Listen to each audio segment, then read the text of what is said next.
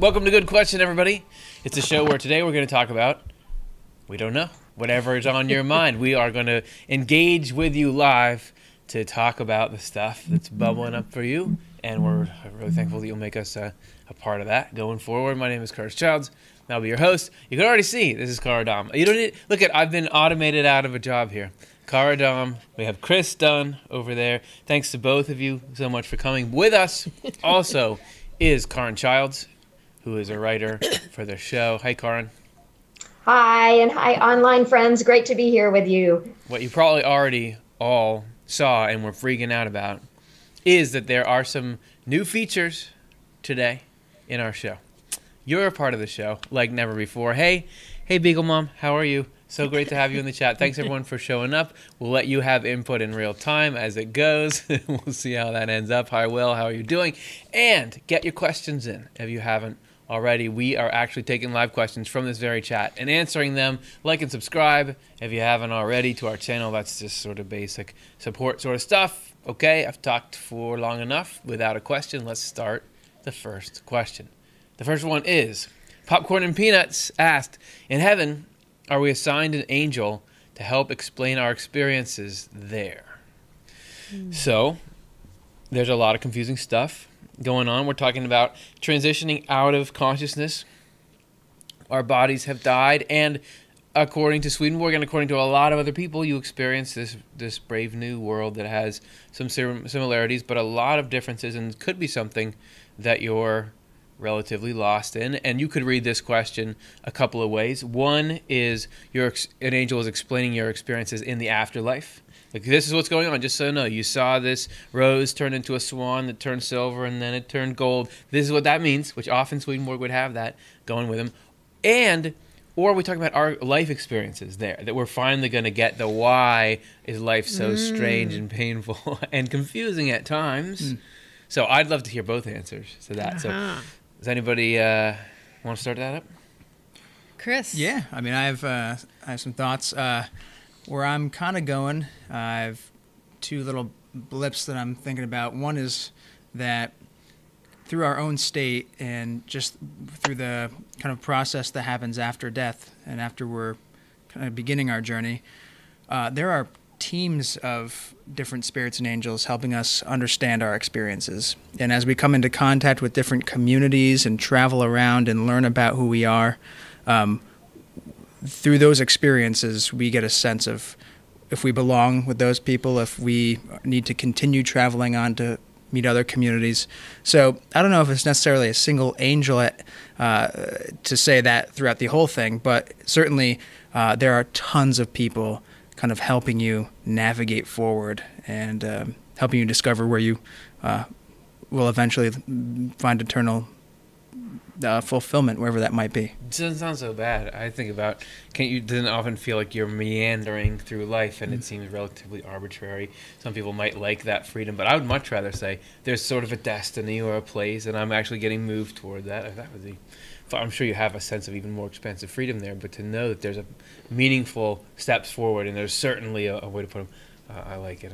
So, Cara, what do you think? Yeah, I was just thinking that Swedenborg does talk a lot about education. I mean, after we arrive in the other world, and I think there's a lot of ways that happens. I don't think we're wandering around mystified. Everything happens according to use. Everything happens to just help us realize who we are, like Chris said. Yeah. So I haven't particularly pictured it as like my buddy, you know, my assigned person, but I'm sure there's lots of ways where the enlightenment comes to us through other people. So a customer service rep or something. Yeah. Karin, what do you think? Well, I'm thinking of, I think there are stages that we need different angels. You know how when we first cross over, there's the most highest, deepest loving angels. And then when we stop needing them, or if we want to move on to a different stage, there's a different kind of angel. And I think that there's many different kinds of angels that are ready to serve in all sorts of different ways. And Swedenborg definitely says angels love to welcome people, help people, and teach people. And so there would definitely be probably you kind of settle into a place that certain kinds of angels can talk to you best. You can relate to them. Like Curtis has mentioned on the show before, Swedenborg talks about angels who came from your background, like are familiar from their own background of life on earth with the particular religion you grew up in, or maybe continent you grew up in, or something, some way that they can relate to you, and therefore they can teach you very effectively. So I think, like Cara was saying, I haven't seen it said to be sort of one angel the whole process through, but it would change as you're ready for the next, kind of like you go through school, you have a certain teacher for a while, and then you're ready for a different teacher, and then a different teacher. And one more thing I'll say, I was researching today for a show, and I was enjoying a story that was telling me how much angels want to help and teach people, but also how much they just let people first be ready for what they have to teach. And this was newcomers who had just crossed over, and they were just kind of getting a sense of that they were in the afterlife. And the angels first asked them, so what did you think about life after death? Or what do you believe about it? And they gave this wide range of answers. And then the angel said, well, do you realize that you are in the afterlife now? And take a look, you have a body and everything. So they kind of led them gently along according to the person's readiness. So there's a big element of like, what are you ready for? And what angel could be just the right one to speak to you in that state and be with you until you're ready for the next state. Yeah, and it's important to think about, when I think about the afterlife, I think of this foreign thing that's sort of rendered in a different way than the. But if you think about it as, think of all the people that you know who have died, and think about them being in some place, and them still being themselves, and you getting there and talking with them and thinking things through. To me, that brings it home. Oh yeah, I go, oh my grandfather, something like that. Oh right, okay. So you talk with them and they live somewhere. I got triggered into thinking about that when it was being described that. Maybe you have people from the same continent as you, because a lot of the people, especially in the world of spirits, didn't die that long ago. Like they're sort of like you, but maybe there's a few years farther. So it's not like here's this world that we live in, and then everything's so foreign there. This is all the culture and everything that we have here is there on the next step of its process. So there'd be probably more familiarity than we're probably thinking of. And I feel like, if we're reading the question that second way, then I might have just made up, but angel will help explain our experiences in the world there. I think about Swedenborg saying that divine providence is only visible when you look back on it. So there is this ability to look back, and when the time is right, to see why life has been like it is. And I think about, and most people probably think about, life here being so opaque and so strange and so confusing at times, and we want to look back and say, why did that happen? And then it'll all be explained, and then we'll go forward. But I think it's probably that you're always experiencing these new things, and there's continual points of, now I finally get why everything was the way that it was. So there are probably these stops, multiple or eternal stops, where you're able to look back. And I guess if you, let's say you had your life on Earth as a segment, and then you had your first whatever in the afterlife as a segment, and only when you get to the third thing can you look back and see how those two were meant to be setting you up for this third stage. There's probably this eternal explaining of what's going on, right? Yeah, one moment being to the egg to the next, right? Yep, good. And Joy, thanks for plugging the like. We appreciate it. Everyone who hasn't, please like the show. Okay, thanks, Popcorn and Peanuts, for the question. Let's see what we can do next. This is from Jan. According to Swedenborg, what is God's purpose of sin on earth? Is there sin in heaven? So the problem of evil, a little bit, like what, or what's it doing? If everything is about use and everything is about form and everything's about function, we got what's it doing on earth? What's sin? So let's define sin. How do you guys want to define sin? Doing evil intentionally, right? Doing something what's evil intentionally. I guess anything that's against God's plan. Yeah. Okay. What about this? When you guys answer the question, first say what you think sin means. And then what's it doing on earth, and is it doing anything in heaven? So, You want to, Karin? Can we start with you this time since we started with these guys last time? What do you think? Is there what's sin doing? What is sin, and is there sin in heaven? The sin trifecta. I think from the question, maybe first thing I would want to make clear that Swedenborg learned is God did not create sin. He did not create sin to be a part of creation. Like that wasn't God's plan to like make us and then have this thing sin that we have to deal with. That when God created humanity, humanity was in order, in harmony with God in heaven, and things flowed very nicely, and there was no sin, there was no need for sin. And sin came into the picture when people took their, it was a very gradual process, but took their sense of autonomy, which was a gift from God, so that people can feel the happiness of being able to be in relationship with God and choose that, choose how to do that relationship and what to do with their loves and everything. So took that sense of autonomy and started to get caught up in more external things and more things that would divide them from others. And that just started to descend into more and more self-centeredness and us against them and selfishness. And so sin is self-centeredness, is what I understand Swedenborg to be saying. It's that sense of wanting everything to serve yourself instead of serve God's purposes of happiness for everybody. And so that is what sin is. It became, it became the thing that was opposed to God's love, which is mutual love between everybody. And so God did not, so there's not a purpose to sin in the sense that God put it there.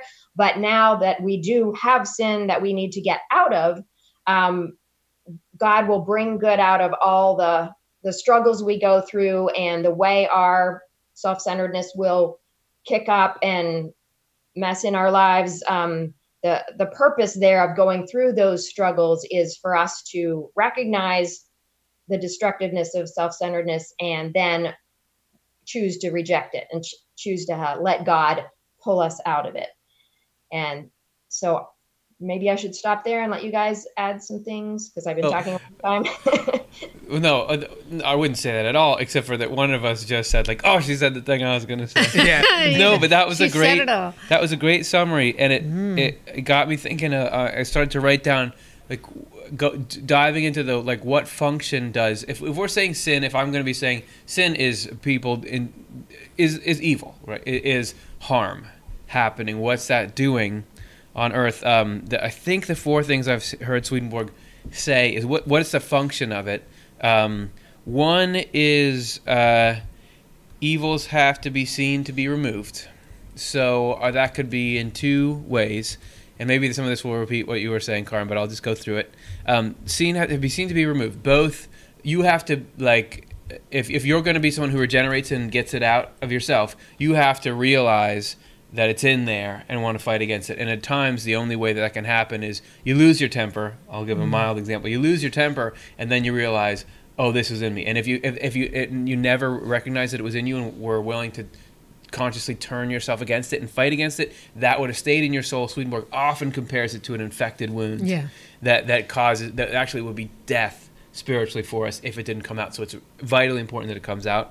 Also, on the grand scale of humanity, I feel like when an atrocity happens, I'm not saying it's not every bit of an atrocity for everybody that's going through it, and I can't get in there and say, oh, it's okay or whatever.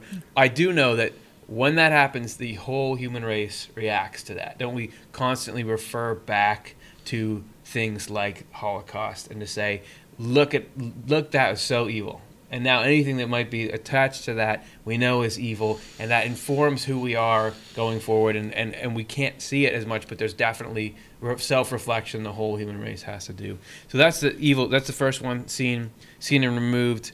I didn't actually have time to write them down, so we'll see if I remember. But the second one is you have to know the contrast. You have to be able to know what is good and what is evil.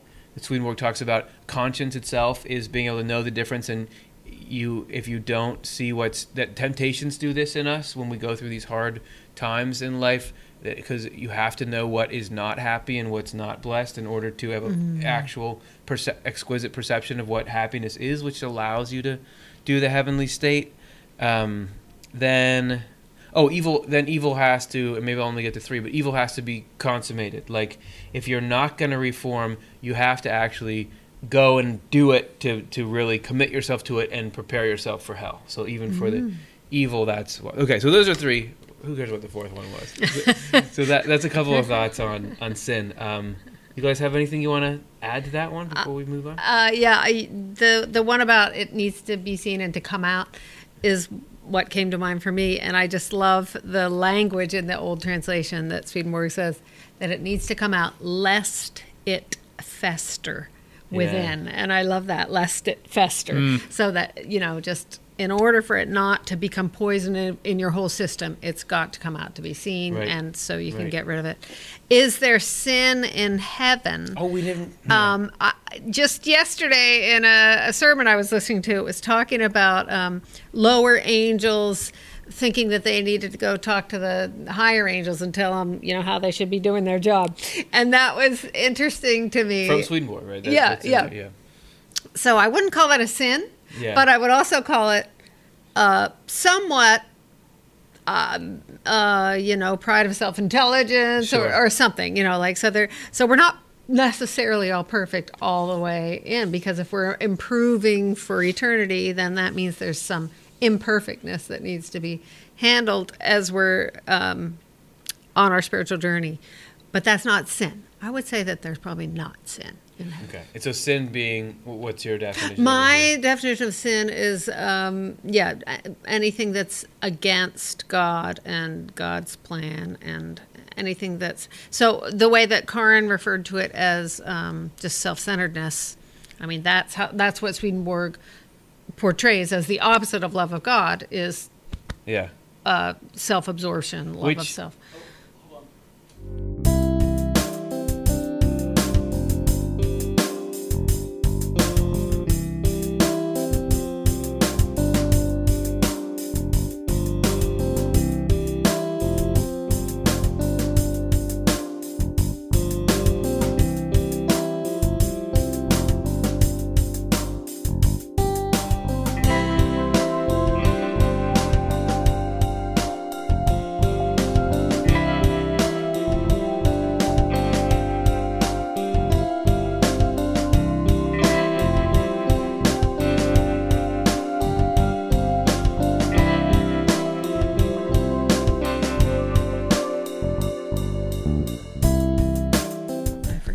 I like us just giving, because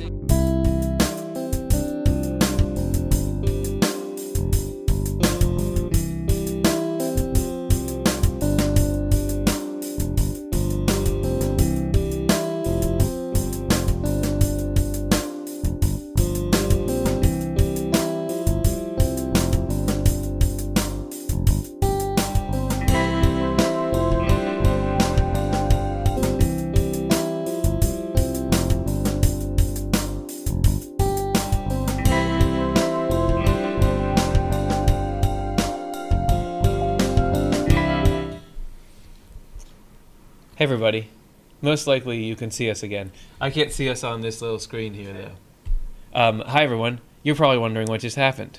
So are we, but we fixed it, which is great. And so we're back now, and we're going to just act like nothing ever happened, and we'll keep taking your questions like it's no problem at all. What was happening when we signed out like that? We were talking about sin, is there sin in heaven, right? Yes, and you had just finished something. Okay. Chris, what's up with that? Is there what's the purpose of sin on earth? Is there sin in heaven? I guess we're kind of moved on to that. Yeah, it's like nothing ever happened. Thanks, everybody. Here we go. Hey, there we go. Hey, and feels good to be back. Yeah. So when I think about sin, I think putting your needs and yourself far above and beyond anything else of anyone else. So you are the number one, and anyone else should fall underneath you. Even if you carry that logical sequence out, you are God. So that sin, is right. I like that. You're saying sin is a state of mind under which many deeds could fall, but it's the state of mind that sort of codifies them. Yep. It's complete self-domination of everything. Yeah, right. And there is definitely none of that going on in heaven amongst the angels. But Swedenborg does say that angels go through different states where they feel and perceive closeness to the Lord based upon how just the quality of love and faith that they're kind of endowed with at the time. But as they have more of a sense of self throughout different changes of state, that makes them feel a perceived distance from the Lord. Yeah. So, but I don't think it ever gets to the point where angels become hellish. It just is just a perception of closeness or somewhat less close states to the Lord. That perceived distance is what causes spiritual night and day, spiritual summer and winter. But he does say, think of it, you're, as being like closer to the equator, where there's the winter, but it's not winter. Yeah. Okay. Everyone, thanks so much for that. You may have noticed a couple things. One, I don't think we have the chat in that little box down there anymore. Do you guys think so? That's the bad news. The good news is, wow, a great reminder to donate to us. We got to fill that space with something. Might as well fill it with an important message about how you can support this program. If you're saying, why do you have technical problems? Because we need your help. We need your help to Upkeep fix them. is high. All right, let's take the next question. Thanks, Jan. That was an awesome one. Peg E. I'd really like to see an angel, but are there requirements to seeing one? Yep, donate to Off the Left Side. Kidding. Step one. Kidding. Bad taste. So why is it that we're sitting here saying angels are really real and they're everywhere and they're present and they're loving and they're representatives of this great reality? Why don't we see them, especially when we feel like we need? And why do some people say you could go into any supermarket, and if everybody was really being honest and you said, who here has had some kind of spiritual experience where they saw something that you could call an angel? I bet you get like 3-4 people or more, depending on the size of the supermarket. This stuff is way more common than you think, and being on the internet and talking to people is just making that more obvious to me. But how do I get into that club? I haven't seen one. I haven't seen one. Yeah. Well, are there requirements according to Swedenborg? And if so, what are they? Well, so I think we'll get to the specific of this answer, but let's broaden that out for a second. And this is something that I thought was profound about Swedenborg's teachings. We are alive because of our connection to heaven. Yeah. And angels communicate with us constantly. I mean, there is a dependence on us, and we depend on angels. Like, that model is so tightly woven, but it doesn't necessarily mean that we see them physically all the time and all that jazz. But what it means is that the mode of communication is just a little different. So if you want to know how everyone communicates with angels, outside of sight, it's in thoughts and feelings. Every time you feel something move you that is loving, or a stirring of desiring to help someone else in any way, or search yourself to become a better person, those stirrings are directly from angels inciting that in you and you being receptive to it. So while I'm not going to answer the sight of an angel part, I will say that kind of stuff, angels communicating with you constantly, is for everyone. Yeah, that's great. That's well said. Yeah, so requirements to seeing one. I thought of one. Did you? Go. Okay, so, well, technically you have to have your spiritual eyes opened to see an angel. Swedenborg was very clear that we have physical eyes and you have spiritual eyes, and you generally, although there are some exceptions, have your consciousness hooked up to one of those two camera systems. And that for Swedenborg, when he started to seeing angels became nothing for him. He would see them all the time, everywhere. And he would often refer to his awakening into that as when the Lord opened his spiritual eyes. Right. And he doesn't lay out, as far as I know, any clear path of if you're a good enough person, your spiritual eyes will open. There's not necessarily a causal relationship between those things. That it's really more of a mechanical question than an ethical question. So some people can see angels, doesn't mean it's because they're more good than other people. Right, and if you can't see them, it doesn't mean you're less good. Thank than you. Other people. I'm glad. Yeah. Do you have any other thoughts on that? My thought is that some people think of angels as some kind of separate race. So I'm just wanting to put in there that Swedenborg says that angels are just people that used to be on this earth, and got over their self-centeredness and realized how to love God and love the neighbor, and that person is now an angel. Yes. And any time that you or I is in any kind of state of thinking of the neighbor and loving them and everything, then we are like in the heavenly mindset. So that kind of is an angel. So like Chris said, that anytime that anyone's in that kind of state, you're sort of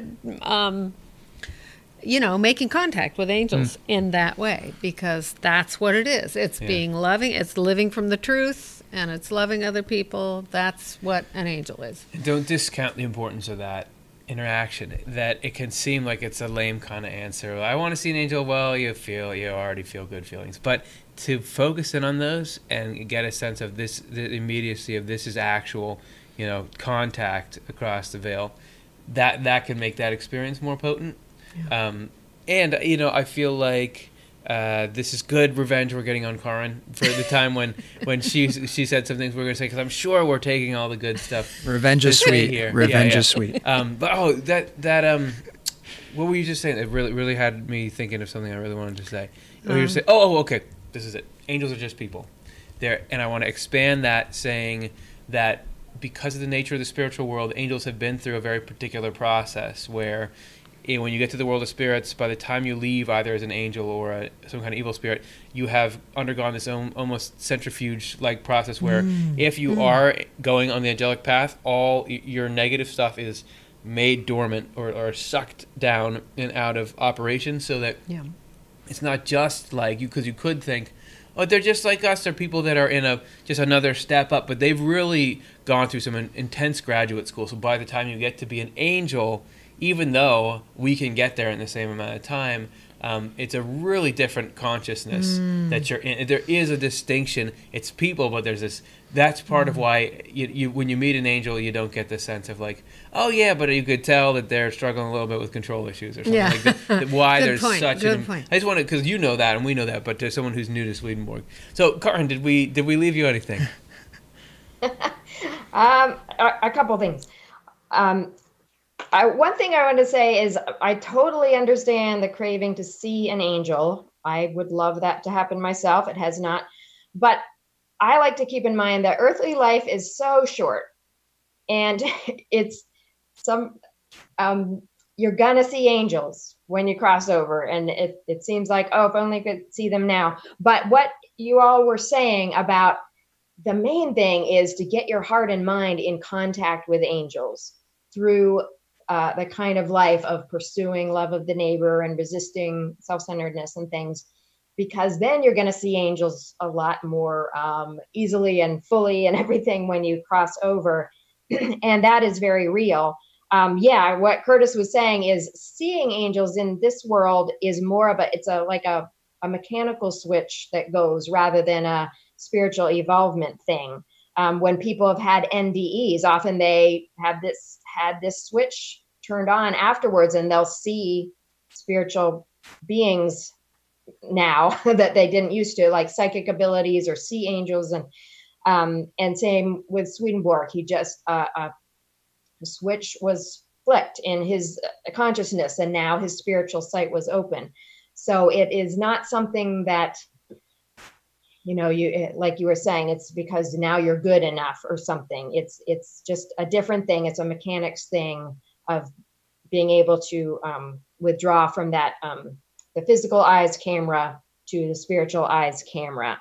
And Swedenborg did not spell out a way to do that. And some people do seem to be born with a propensity to that. Some people have it turned on after a spiritual experience. And some people seem to work a lot at meditation and something opens up at some point. But for me, I like to just really get better and better at noticing the presence of angels through the feelings that would just drop into me. Just the other day, was struggling with feeling some irritation for someone. And then I just felt this just compassion is just drop into me, just this feeling of compassion drop into me towards them that really softened it. And I just thought, thank you. Like, there's an angel, bringing something from the Lord to me. And so that's very real. So I'd encourage you to just try to notice those kinds of things, and you'll start to get this warm feeling of like, wow, I really got angels around. And Nice. to add one thing to that, when you feel that drop in, that is your spiritual eyes seeing something angelic, because Swedenborg asserts that understanding, when you understand something, that is spiritual sight.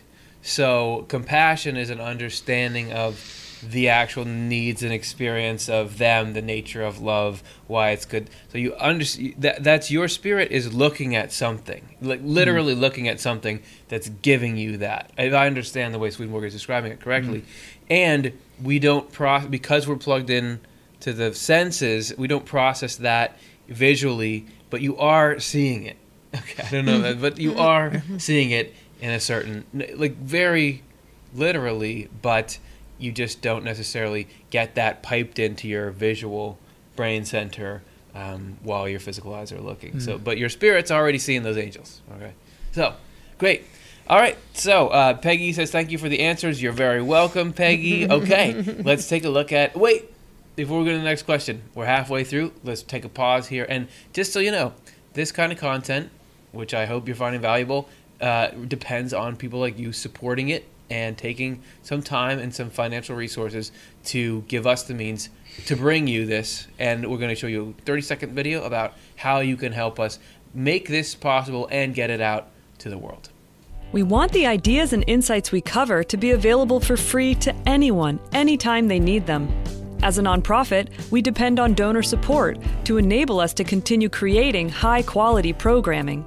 This season, we're featuring the opportunity to become a member of our community of sustaining supporters by signing up to give a monthly donation. If you've benefited from our content, please consider going to otlemonthly.cosvox.com to join the central network of people in the world who make our work possible. Our sustaining supporters are the backbone of what we do at Off the Left Eye.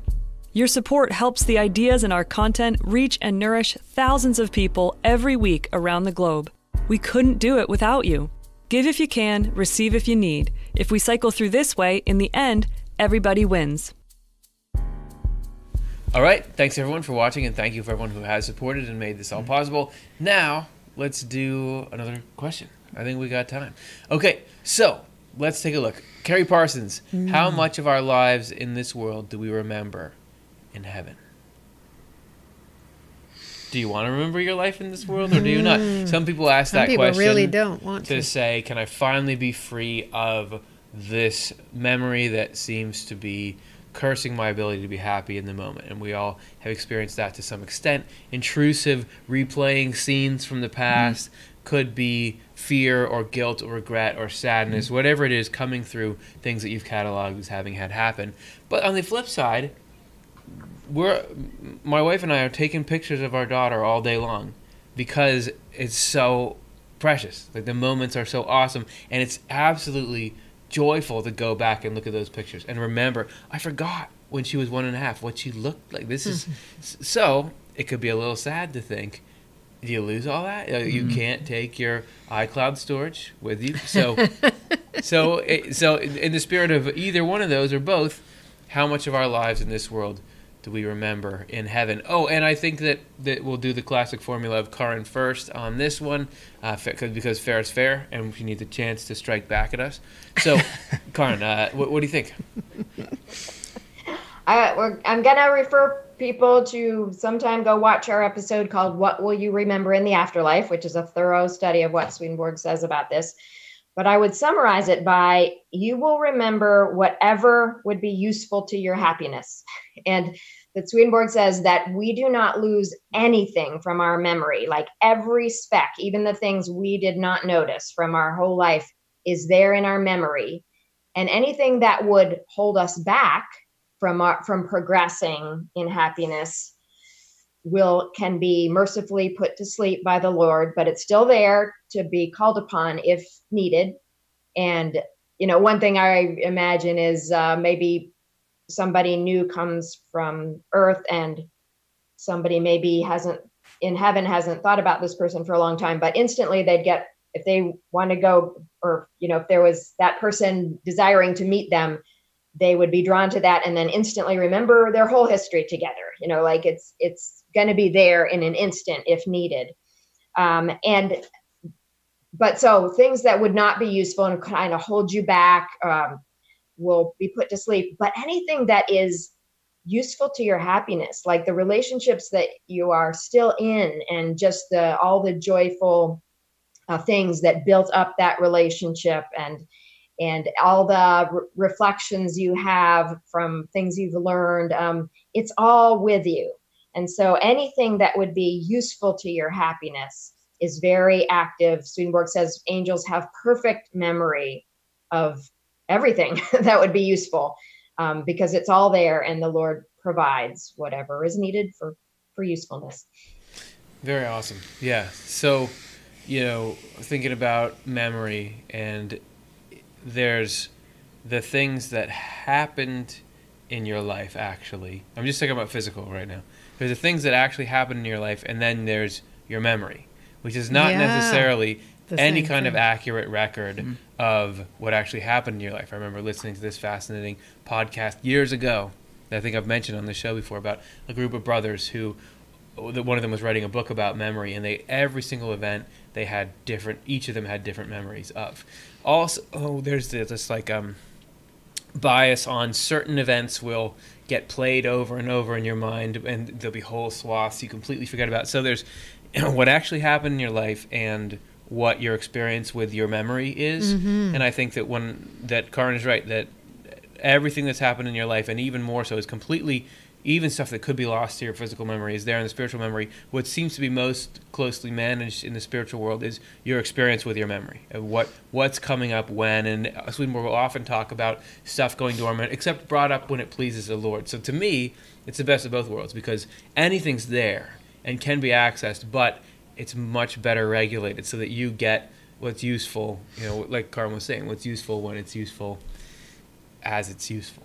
So so you're not going to be suffering from terrible memories for the rest of your life. Yeah. Yeah. Because memories are a big problem for some people. Yeah.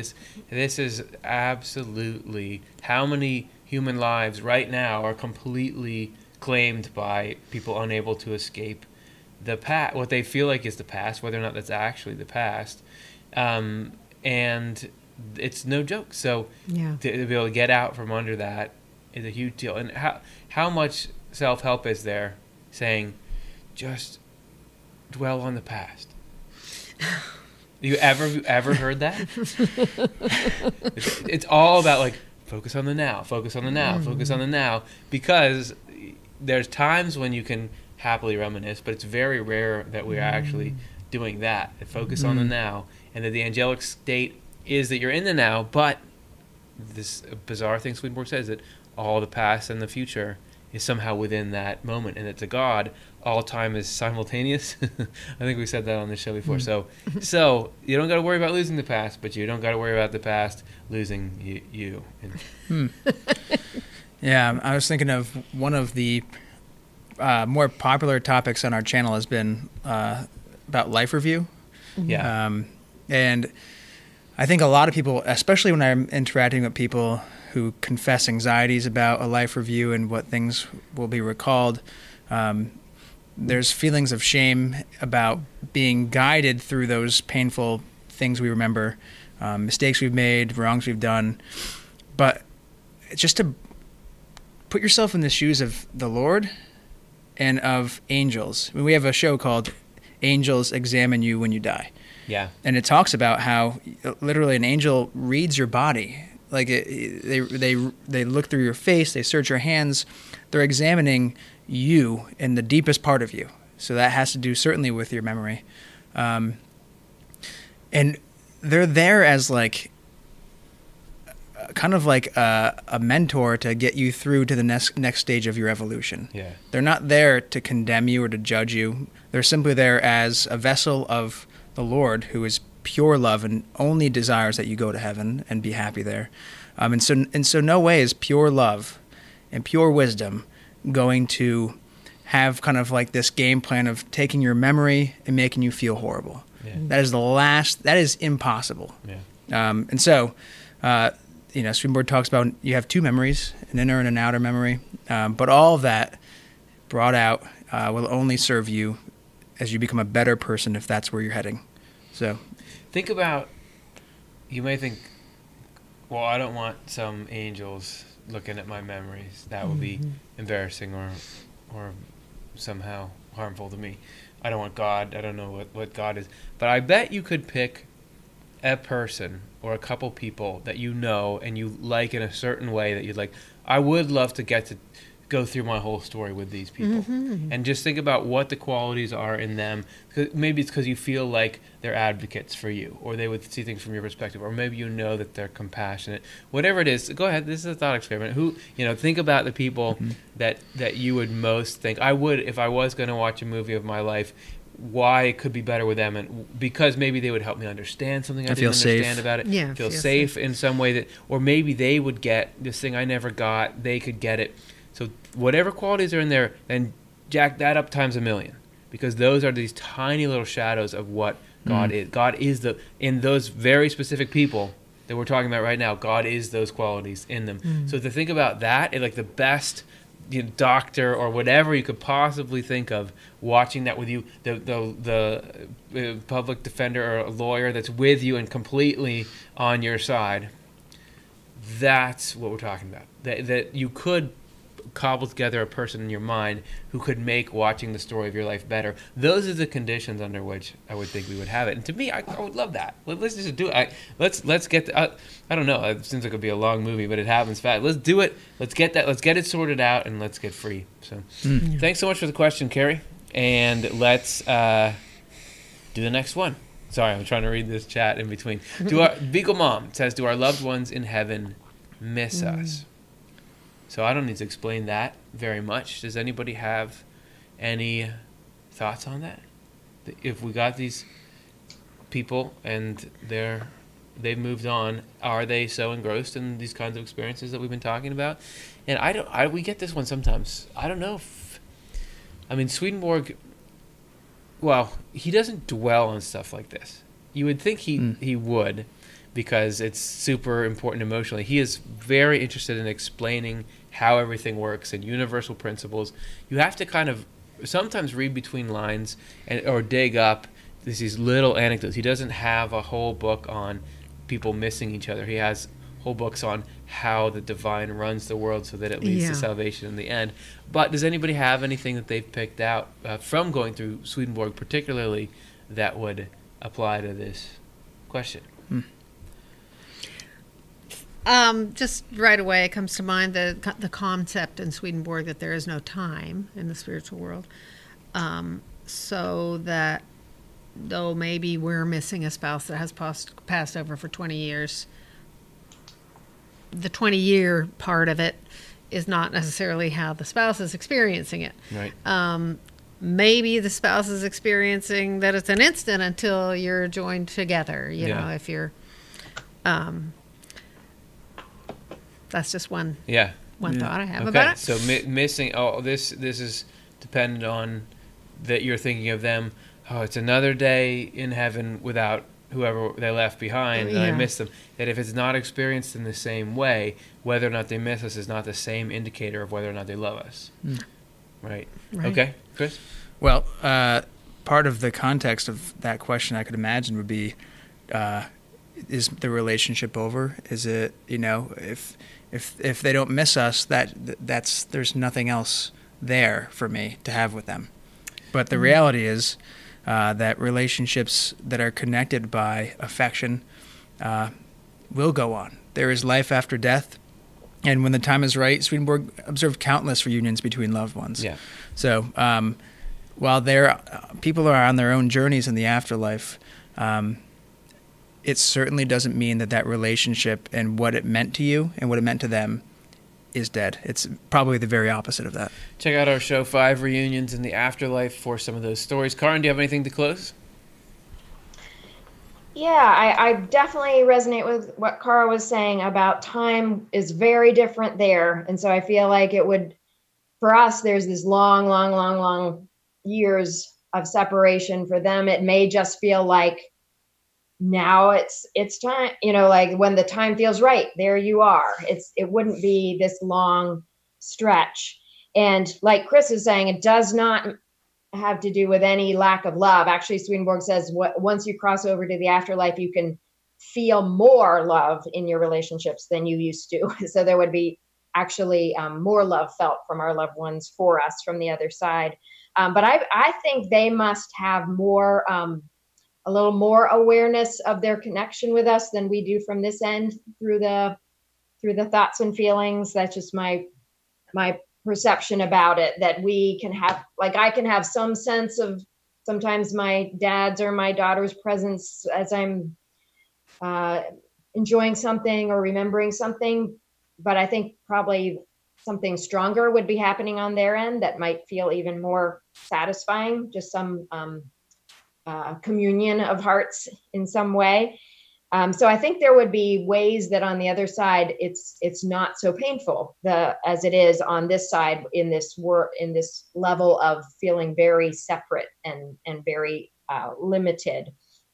But there definitely is a desire to be together. I just feel like there's not the same ache. I was just reading a near-death experience story by Mary C. Neal called To Heaven and Back, and she was greeted so joyfully by all these angelic spirits as she was approaching heaven. But then it became clear to the whole group that it wasn't her time yet, and she had to go back. And they were all very sad, like they were, oh, rats. We really wanted you to stay here. But there's so much more perception there of like that things. That she'll be back. And also the last thing I'll say is, so I don't think the pain is the same as we feel on this side. I just think everything's harder on earth than it is in the afterlife, way harder. But the last thing I'll say is there's also a better sense, like, so if somebody I love is far away, but doing something important, I miss them, but also I'm happy they're there because I know it's important, whatever they're needing to learn or go through or whatever. So I also imagine an element of that there would be, and we can feel that from this side too. Like I can feel for my daughter, like I'm so glad she's going through all sorts of amazing stuff. And even though I know doesn't feel so fun down here on earth, we are doing important things and going through important things and making an important difference. And there's probably that element too of our loved ones in the afterlife, that they're aware of how important our lives are here and what an impact that's having on our own growth and on the people around us, the world around us, and that we'll be there when it's right, and that's all good. So maybe instead of are they missing us, they're more rooting for us. Mm-hmm. Okay. Mm-hmm. Thanks, Beagle Mom. It's so great to get that question from you. Let's see what the next one is. So this is going to be from Grass Whistle. Does mental disorders have anything to do with something defective in one's spirituality? What about depression? Does that factor in? So if you've got some kind of mental disorder like depression, does that mean and when he says defective in one's spirituality, that I would read that as like spiritual practice. Like, do you have this depression because you're not doing good enough at spirituality, right? So I'll start with that one. I don't think so. I think that because I've been diagnosed with depression, so I don't think that it has anything to do with spirituality. Spirituality is a tool that you can try to use to alleviate symptoms, but the physical world is real, brain chemistry is real, and it's going to be, everything has input onto your conscious experience. So depression, even as I understand it, we don't know a lot about what causes it or how to deal with it. We think if we put like SSRIs in there, then you'll get a little happier, but we don't know exactly what all of that is. So I guess I'm just saying there's a lot of factors that go into something like that. You could never really say like, oh, your depression is because you're not doing spirituality.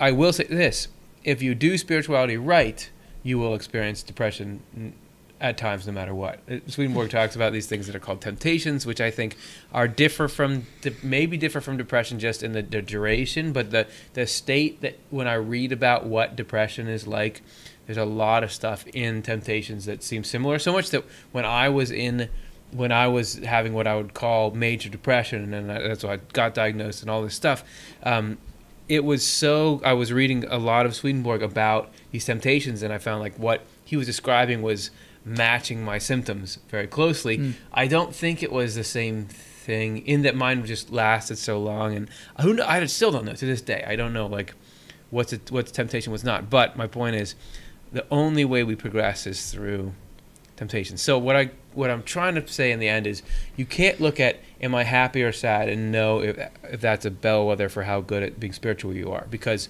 there can be all kinds of physical. Swedenborg does talk about states of mental illness as impairing our ability to regenerate at certain times. So it can't be that if you can just get your spiritual stuff right, you knock out all the mental illness, because mental illness can actually make your spiritual development just put it on pause for a little while till we've recovered our rationality or whatever.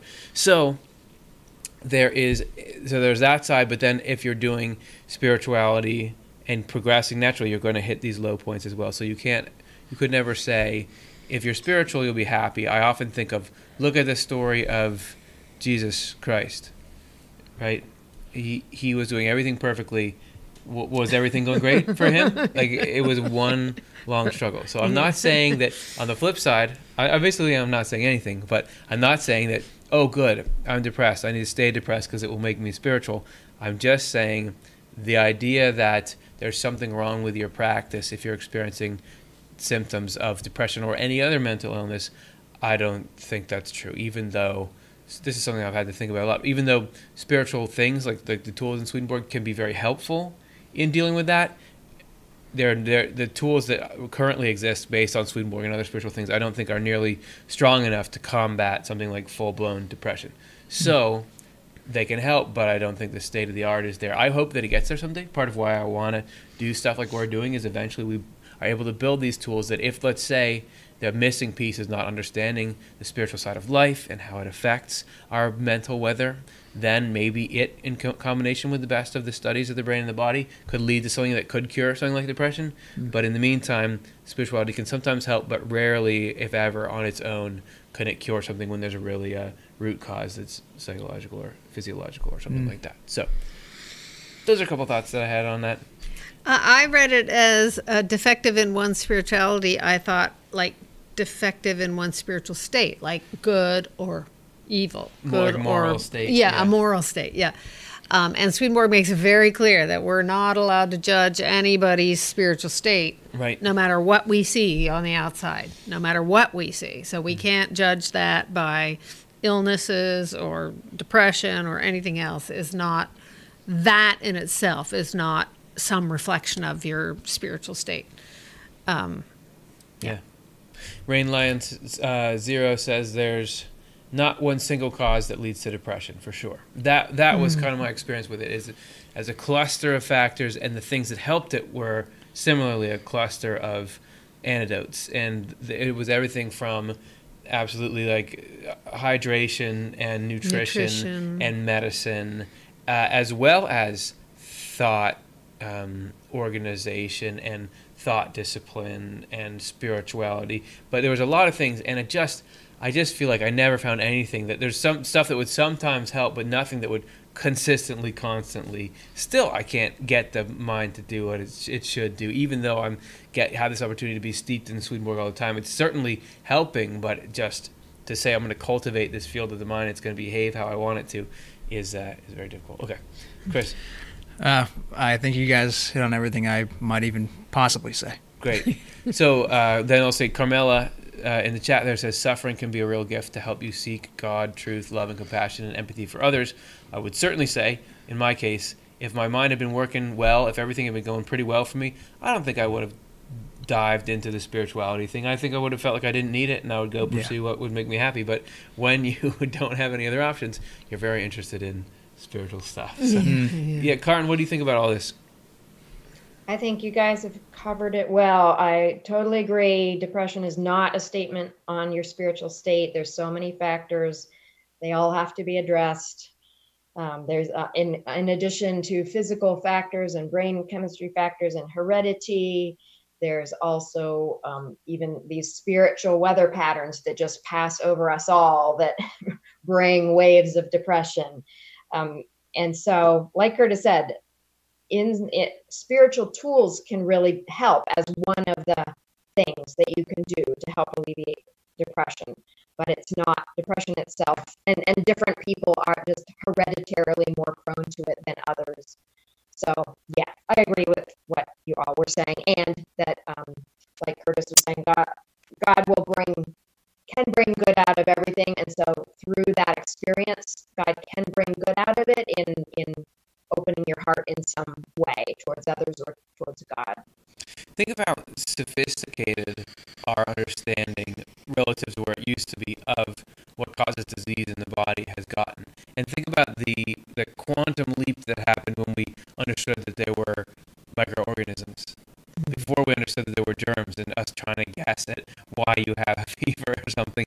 Some of this, Swedenborg's Day stuff is hilarious. Like it's from the air in the swamps or something that would make you sick. But to understand, there's this whole world of viruses and bacteria and fungi and whatever else that causes this stuff at the cellular level, and you can really take disease down into that. Think of how much our understanding has of that. And if we didn't have the microorganisms piece, the thing would never make sense. It would never make sense.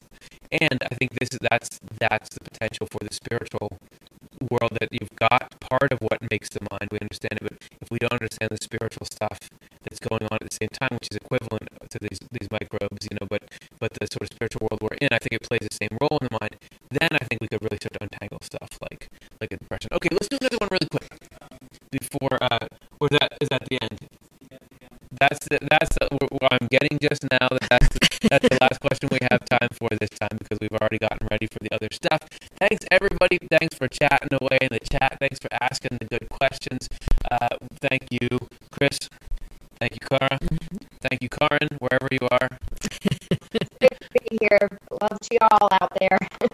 Absolutely. Thanks to you for liking and subscribing at home. You're certainly welcome to do that here at the end. And we are going to be bringing you quite a lot of stuff. We're not going anywhere. We are serious about bringing you this material, and this is how we're going to do it this week. News from Heaven is going to be coming up on Thursday and Saturday. Thursday, delusions do something strange to your aura.